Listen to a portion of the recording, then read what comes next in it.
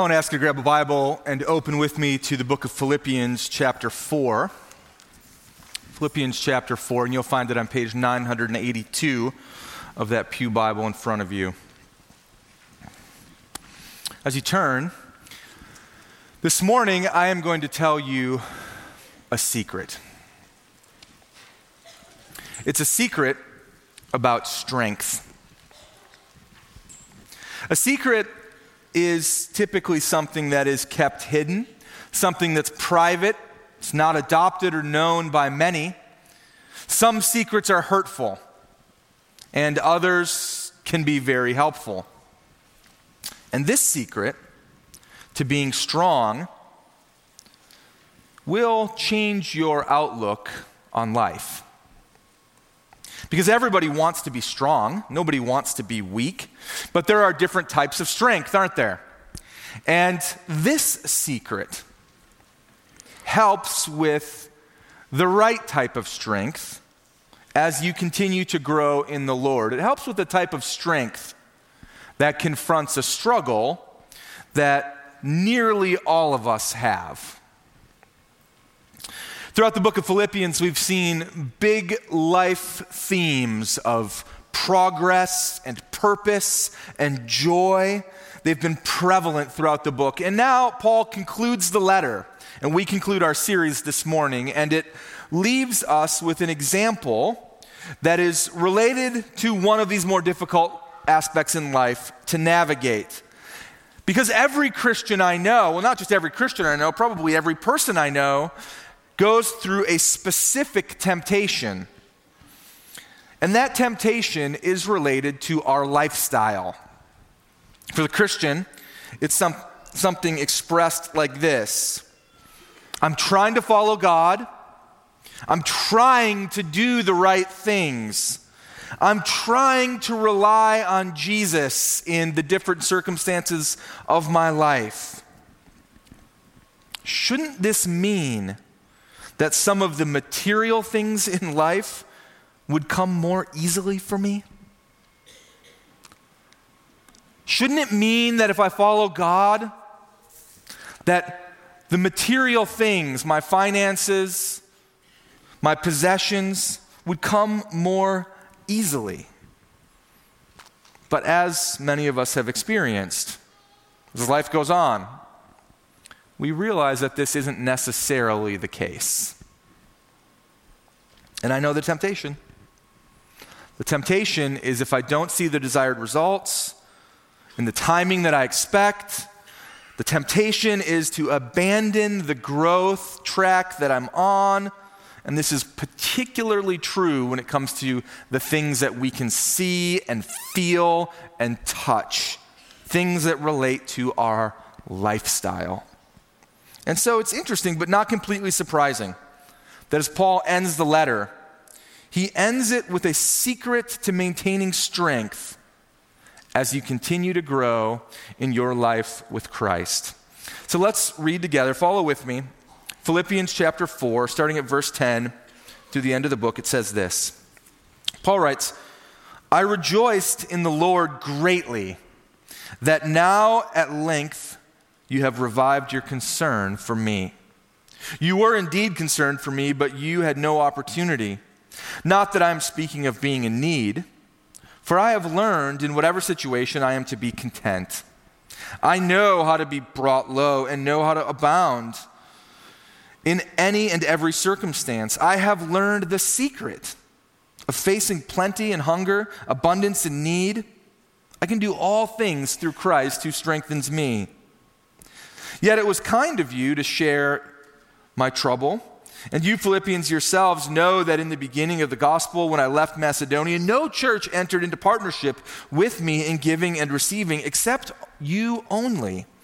Even in Thessalonica, you sent me help for my need once and again. Not that I seek the gift, but I seek the fruit that increases to your credit. I have received full payment and more. I am well supplied, having received from Epaphroditus the gifts you sent, a fragrant offering, a sacrifice acceptable and pleasing to God. And my God will supply every need of yours according to his riches and glory in Christ Jesus. To our God and Father be glory forever and ever. Amen. Greet every saint in Christ Jesus. The brothers who are with me greet you. All the saints greet you, especially those of Caesar's household. The grace of the Lord Jesus Christ be with you in spirit. There is a secret strength in life. For Paul, there was a financial need for support. He had been traveling, now he was imprisoned, and if the gospel work was going to go forward, financial partnership was needed. But in these closing remarks to the Philippians, Paul not only talks about the nature of Christian fellowship and partnership, but he also continues on this string of really big themes in life. In the previous section, he encouraged us how to have the peace of God in our lives. And if you were with us last week, you heard that you can have peace with God, and when you have peace with God through faith in Jesus, you can have the peace of God over all of your life, in your relationships, in your circumstances, even the peace of God in your mind. The peace of God rests where the God of peace reigns. And that is an incredible reminder that we need to hear again and again and again.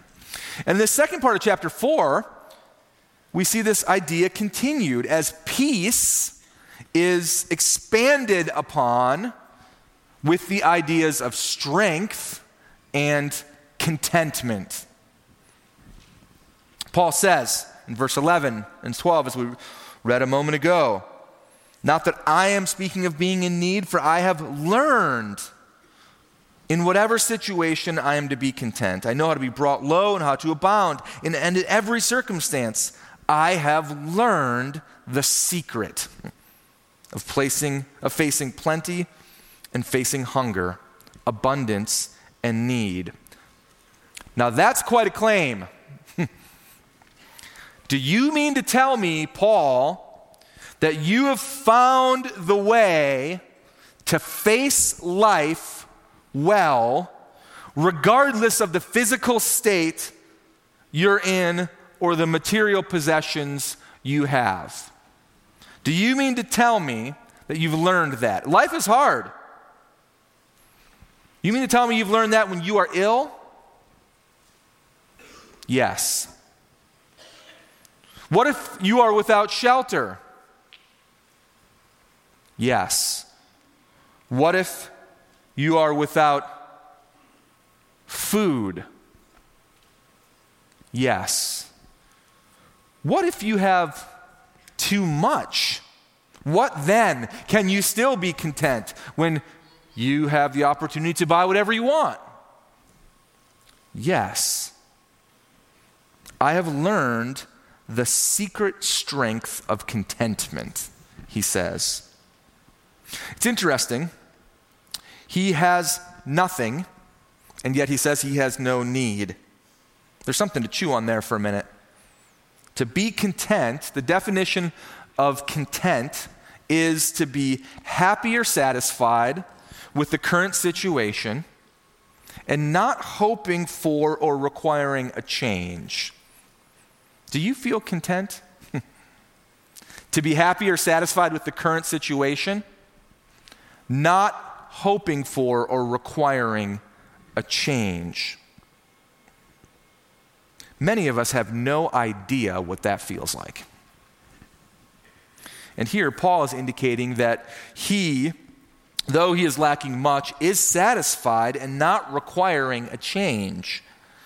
And this would indicate that his contentment is not based on his external realities, which are almost all horrible. And if it's not based on the external, then it must come from something inside of him. And that's the secret. He tells us the source in verse 13. He says, I can do all things through him who strengthens me. The secret strength is really no strength of his own, but it is learning to rely on the strength that Jesus gives you, regardless of what you have or what you don't have. At first glance, that might seem to be like a very distant reality. But this type of reliance will be displayed in very specific ways in your life, and we'll talk about that in just a minute. But take a step back first and think about it with me. That this strength is not something that is self-generated. That contentment is not something that just comes from the sheer force of your will. Because in the book of Philippians, we see that your life as a Christian is defined by things that aren't self-generated. Righteousness is not self-generated. It comes from Christ, chapter 3. Your most meaningful relationships are not self-generated. They come from those who are growing in Christ along with you, chapter 1. An agenda for life is not self-generated. It's God's agenda to live as Christ, to die as gain, chapter 1. And peace for this life is not self-generated. It's the peace of God, chapter 4. So when Paul comes to the point of saying that strength is not self-generated, but it comes from Christ, well, of course it does. The message of the whole book has been the very definition of who you are, what your purpose is, what your agenda is, how you have joy and peace and now strength and contentment. None of it is self-generated. It comes from the giver of good gifts who loves his children dearly and gives us everything we need in this life. And so when we rely on Christ for strength, no matter what the circumstances of life are, when we trust in God's provision, when we step back and we take a perspective that says, what I have from God, and the things I don't have from God. We learn to be content.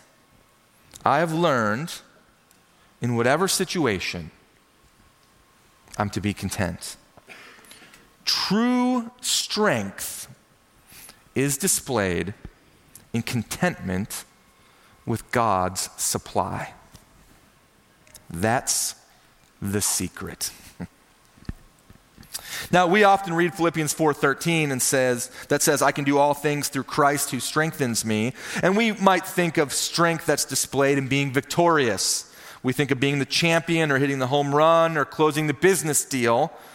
But secret strength is that true strength is displayed in contentment with God's supply.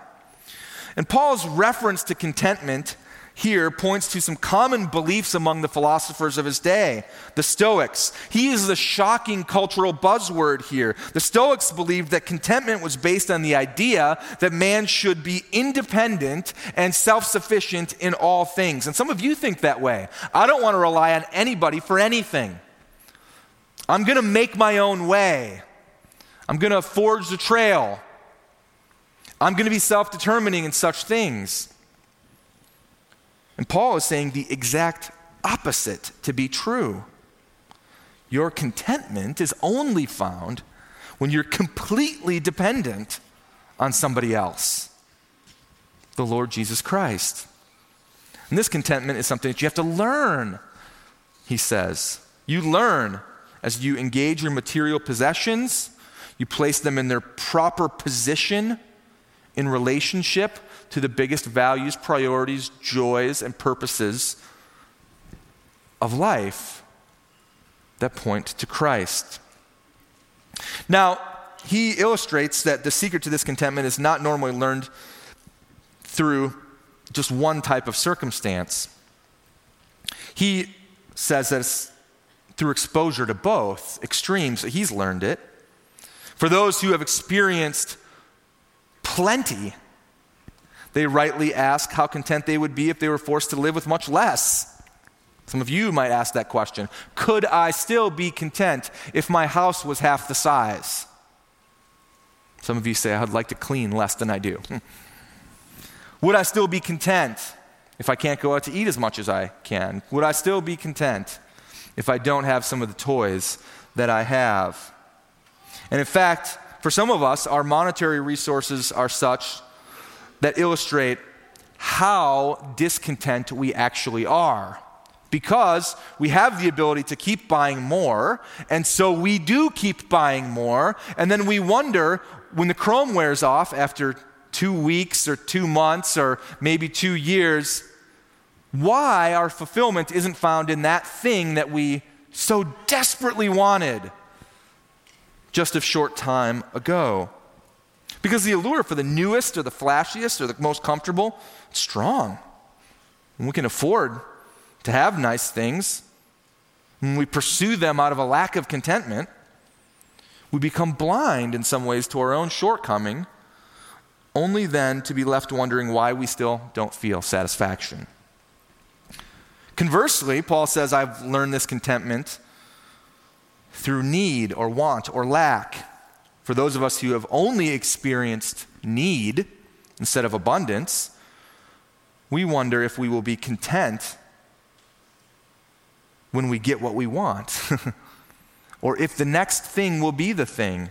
If we could just have a little bit more than what we have today. But this too is futile. So Paul learned that true contentment comes after experiencing both. I know what it is to be brought low and how to abound. In every and any circumstance, I've learned the secret of facing plenty and facing hunger, abundance and need. The extreme examples abound for him. Contentment is learned through both sets of circumstances because true contentment is not based on either one of them. Through exposure to both, you see that neither one of these things will actually make you content.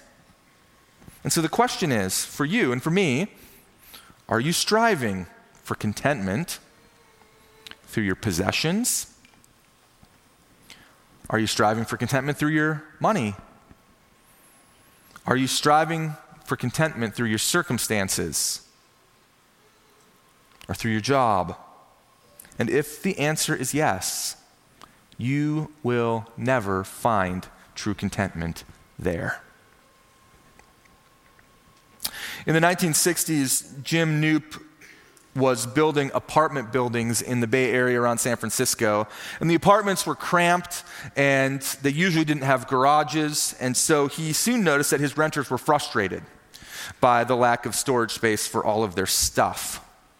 And so he looked into the problem and realized that it wasn't just renters who had too much stuff. In fact, most Americans were acquiring more possessions than their homes could ever hold. And so in 1970, he purchased a small piece of land in Alameda, and he built California's first self-storage facility. People in California told him that he was absolutely nuts. Said people will never pay money just to use a 10 by 10 shed to store their stuff. Nobody has that much stuff, they said. In just a few weeks, he had rented out all the units he owned. And so he opened another one in Berkeley, and then San Pablo, and then Vallejo, and then San Leandro, and then Foster City, and then Colma, and then Hayward, and soon he owned thousands of storage units up and down the California coast. He made millions upon millions of dollars simply by giving people a place to store their stuff. And if you've ever owned a self-storage facility, you might know that once the stuff goes in, the stuff doesn't come out. But nevertheless, we sure like our stuff. In so many ways, it displays our weakness, doesn't it? It displays the exact struggle that Paul is talking about. The fact that more doesn't provide happiness, that higher wages won't give you satisfaction, that despite the fact that we live in the richest country in the history of the world, our weakness is displayed in the fact that there never seems to be enough. But secret strength is displayed in contentment. And so here you see how the themes start to merge together. These words, faith and contentment and peace, are all related ideas. Faith in Christ for the forgiveness of your sins ushers you into a relationship with the eternal God who is bigger than your circumstances, and he's bigger than your desires. And he is more able to meet your deepest needs than you even realize. And so once you begin to see him and know him and trust him, your faith grows. grows from a saving faith to an ongoing or sustaining faith that's active daily in your life. In the previous section, Paul talks about the peace of God, as we mentioned. In your life, as you rejoice in the Lord and depend upon him in prayer and thanksgiving and let your requests be made known to him. Reliance on God in prayer allows the peace of God to be upon you. And so you see how faith leads to peace, and peace leads to strength in God as you rely on Christ. And this strength actually produces contentment. But you need to learn it. And so are you content? Or are you still wanting more material things? The battle is strong. And there's a number of very practical ways that you can fight this battle. The first is just very simply to take a very large step back and evaluate yourself in the mirror. What am I striving after in this life, and why? The second is that anytime you think about making a new purchase, especially a big purchase, ask yourself the very simple question. If I get this new kitchen, is it going to actually make me any more content? If I have this new car, it's going to be fun, it's going to be nice, it's going to be comfortable, but is it going to truly change the quality of my life? If I have this next thing, how is that going to change my day in and day out experience? The battle for contentment is strong. But you will only truly be content when you experience that true strength lies in what Jesus himself provides. And you can learn it. You can learn it. You can have a perspective-altering dynamic in your life where you say, everything I have comes from God, and I can learn to be content in that. And everything I don't have but have a temptation to want also comes from God, and I can be content in that as well. And when you learn it, true strength comes and is displayed in this contentment with God's supply. Secondly, we see in the second half of the passage an assurance that Paul gives them and he gives us, assuring generous fruit that comes from generous giving. Let me remind you of what it says. Verse 14, he says, "You were kind to share my trouble. And you Philippians yourselves know that in the beginning of the gospel, when I left Macedonia, no church had entered into partnership with me in giving and receiving, except only you. Even in Thessalonica, you sent help for my needs once and again. Not that I seek the gift, but I seek the fruit that increases to your credit." That's a very interesting phrase. We'll come back in a second. "I've received full payment and more. I'm well supplied, received from Epaphroditus the gifts you sent, a fragrant offering, a sacrifice acceptable and pleasing to God. And my God will supply every need of yours according to the riches in glory in Jesus Christ. To our God and Father be glory forever and ever. Amen." Of all the churches Paul dealt with, the Philippians were marked as faithful financial partners in the gospel. And the word partner here has a root word behind it. The root word is koinon in New Testament Greek. It's the word for fellowship. Partnership and fellowship. Fellowship is a relational connection that is marked by a common share in something, or an active participation, or a partnership. The partnership had been expressed in many different ways, most notably in chapter 1. In chapter 1, verses 3-5, he says, "I thank my God in all of my remembrances of you, always in every prayer of mine for you all, making my prayer with joy because of your partnership in the gospel from the first day until now."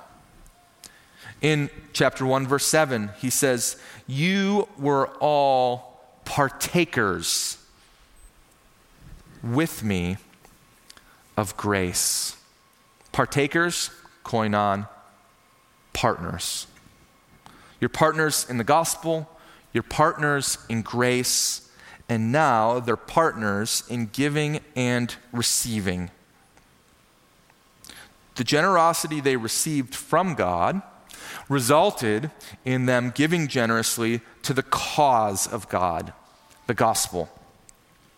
And there's something here for us, because this is the normal sequence or normal pattern of growth for Christians.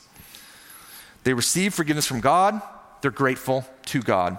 They experience the peace of God in their lives, they grow to be content in what God has given them, and as a result, they grow in generosity for the sake of the gospel. And they can do that because of their contentment. You can't grow in generosity if you're always discontent. Why? Because you always just spend your money on the thing that you think is going to make you content. But when you're content with what God gives, you can actually grow in generosity. A pastor friend of mine says it something like this, and the order I think is really encouraging. It's a great motto for your life with regard to contentment and generosity and money. He says it like this. He says, "We worship a generous God, and we desire to be a generous people. So we give back to God generously by giving at least 10% of our income to Him.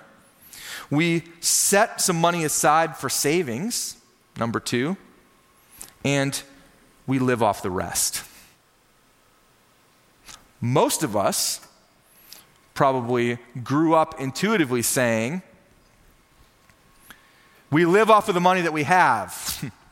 And if we have any left, we might save a little. And if we have any left, we might give a little to God. But this is the inverse of that. We give back to God because He's generous. We save what we can, and then we live off the rest. That's a great model for how to look at your finances. And I tell you what, once you adopt that culture, and once you adopt a culture of personal generosity, it becomes absolutely infectious. You desire to do more and to grow more and to become even more generous, and others around you notice, and they're compelled to do the same as well. The churches in northeastern India, in the state of Mizoram, have adopted this beautiful phrase about the way that they give to God. They call it Bufai Tam, and it means one handful of rice at a time. Here's how it works. The families in the church set aside a portion of rice at every meal for God. When they collect enough rice, they donate it to their local church. The church turns around and sells it to generate income for the work of the gospel. They started this practice in 1914 and used the sale of rice to raise $1.50 in U.S. money at the time. But lately, Christians there have been collecting over $1.5 million as they support 1,800 missionaries in addition to local ministry.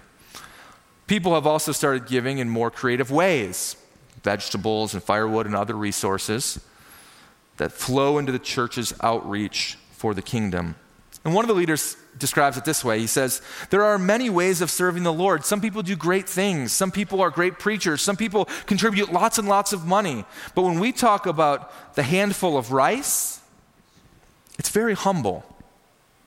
The service is done in the corner of the kitchen where nobody sees it, but God knows, and He blesses it. Another church member said, it is not our riches or our poverty that make us serve the Lord, but it's our willingness. So we Mizu people say, as long as we have something to eat every day, we have something to give God every day. And in the midst of this generosity, Paul's encouraged. He's encouraged. Verse 10, look at it with me. He rejoiced greatly that they had revived their concern for him. In the midst of generosity, Paul continues in contentment. He says, I've received full payment. I'm well supplied, verse 18. And he says that while we know having very, very little financially for himself. In the midst of generosity, Paul is thankful for the growth of the giver as the partnership in the gospel grows. Verse 17, not that I seek the gift, but the fruit that increases to your credit. Let's pause right there for a second because that's really interesting. Paul's not concerned for his well-being, but rather The fact that their generosity produces fruit that increases to their credit. There's a divine multiplication that happens when God's people give to God's work in generosity. In other words, your investment into the work of the gospel is a very good investment because God is the one who is overseeing its return. Finally, Paul says in the midst of generosity, Christians can trust and that God will continue to supply their needs from his infinite storehouse of riches. Verse 19, God will supply every need of yours according to his riches and glory in Christ Jesus. So growing in generosity comes out of contentment. It is a benefit to you, to the ministry of the gospel, and to the kingdom as a whole. And those benefits are immense. True strength, the secret, he says, something you can learn. The temptation that is before us all of discontentment, there's a secret strength, and it's displayed in contentment with God's supply. You've heard me tell this story before, but it's so appropriate, it's worth telling again. Bob Perks, was at the airport one day when he overheard a father and a daughter in their last moments together. They had announced the departure of the airplane, and standing near the security gate, he hugged his daughter and he said, "I love you, and I wish you enough." She in turn said, "Daddy, our life together has been more than enough. Your love is all I ever needed, and I wish you enough too, Daddy." They kissed, and she left. And he walked over toward the window where I was seated, and standing there, I could see that the man wanted and needed to cry. I tried not to intrude on his privacy, but he welcomed me in asking, "Did you ever say goodbye to someone knowing that it would be forever?" "Yes, I have," I replied. Saying that brought back memories I had of expressing my love and appreciation for all my dad had done for me. Recognizing that his days were limited, I took the time to tell him face to face how much he meant to me, so I knew something of what the man was experiencing. "Forgive me for asking, but why is this a forever goodbye?" I asked. He replied, "I am old, and she lives much too far away. I have challenges ahead, and the reality is that the next trip back would be for my funeral," he said. "And when you were saying goodbye, I heard you say, 'I wish you enough.' May I ask what that means?" He began to smile. He said, "That's a wish that's been handed down from other generations. My parents used to say it to everyone." And he paused for a moment, and looking up as if he were trying to remember in detail, he smiled even more. "When we say, 'I wish you enough,' we were wanting the other person to have a life filled with just enough good things to sustain them." He continued, and then turning toward me, he shared the following as if he were reciting it from memory. He said, "I wish you enough sun to keep your attitude bright. I wish you enough rain to appreciate the sun more. I wish you enough happiness to keep your spirit alive. I wish you enough pain so that the smallest joys in life appear much bigger. I wish you enough gain to satisfy your wanting. I wish you enough loss to appreciate all you possess. And I wish you enough hellos to get you through the final goodbye. I wish you enough."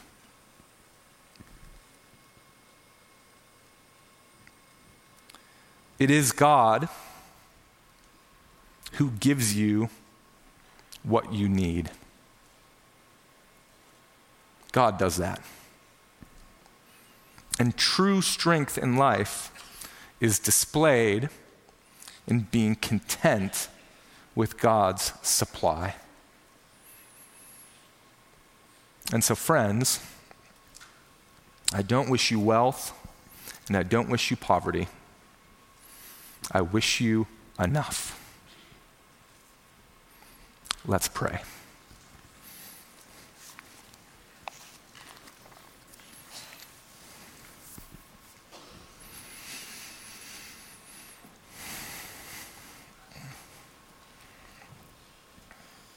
Lord, you are our generous King, and we do not always recognize you as being generous.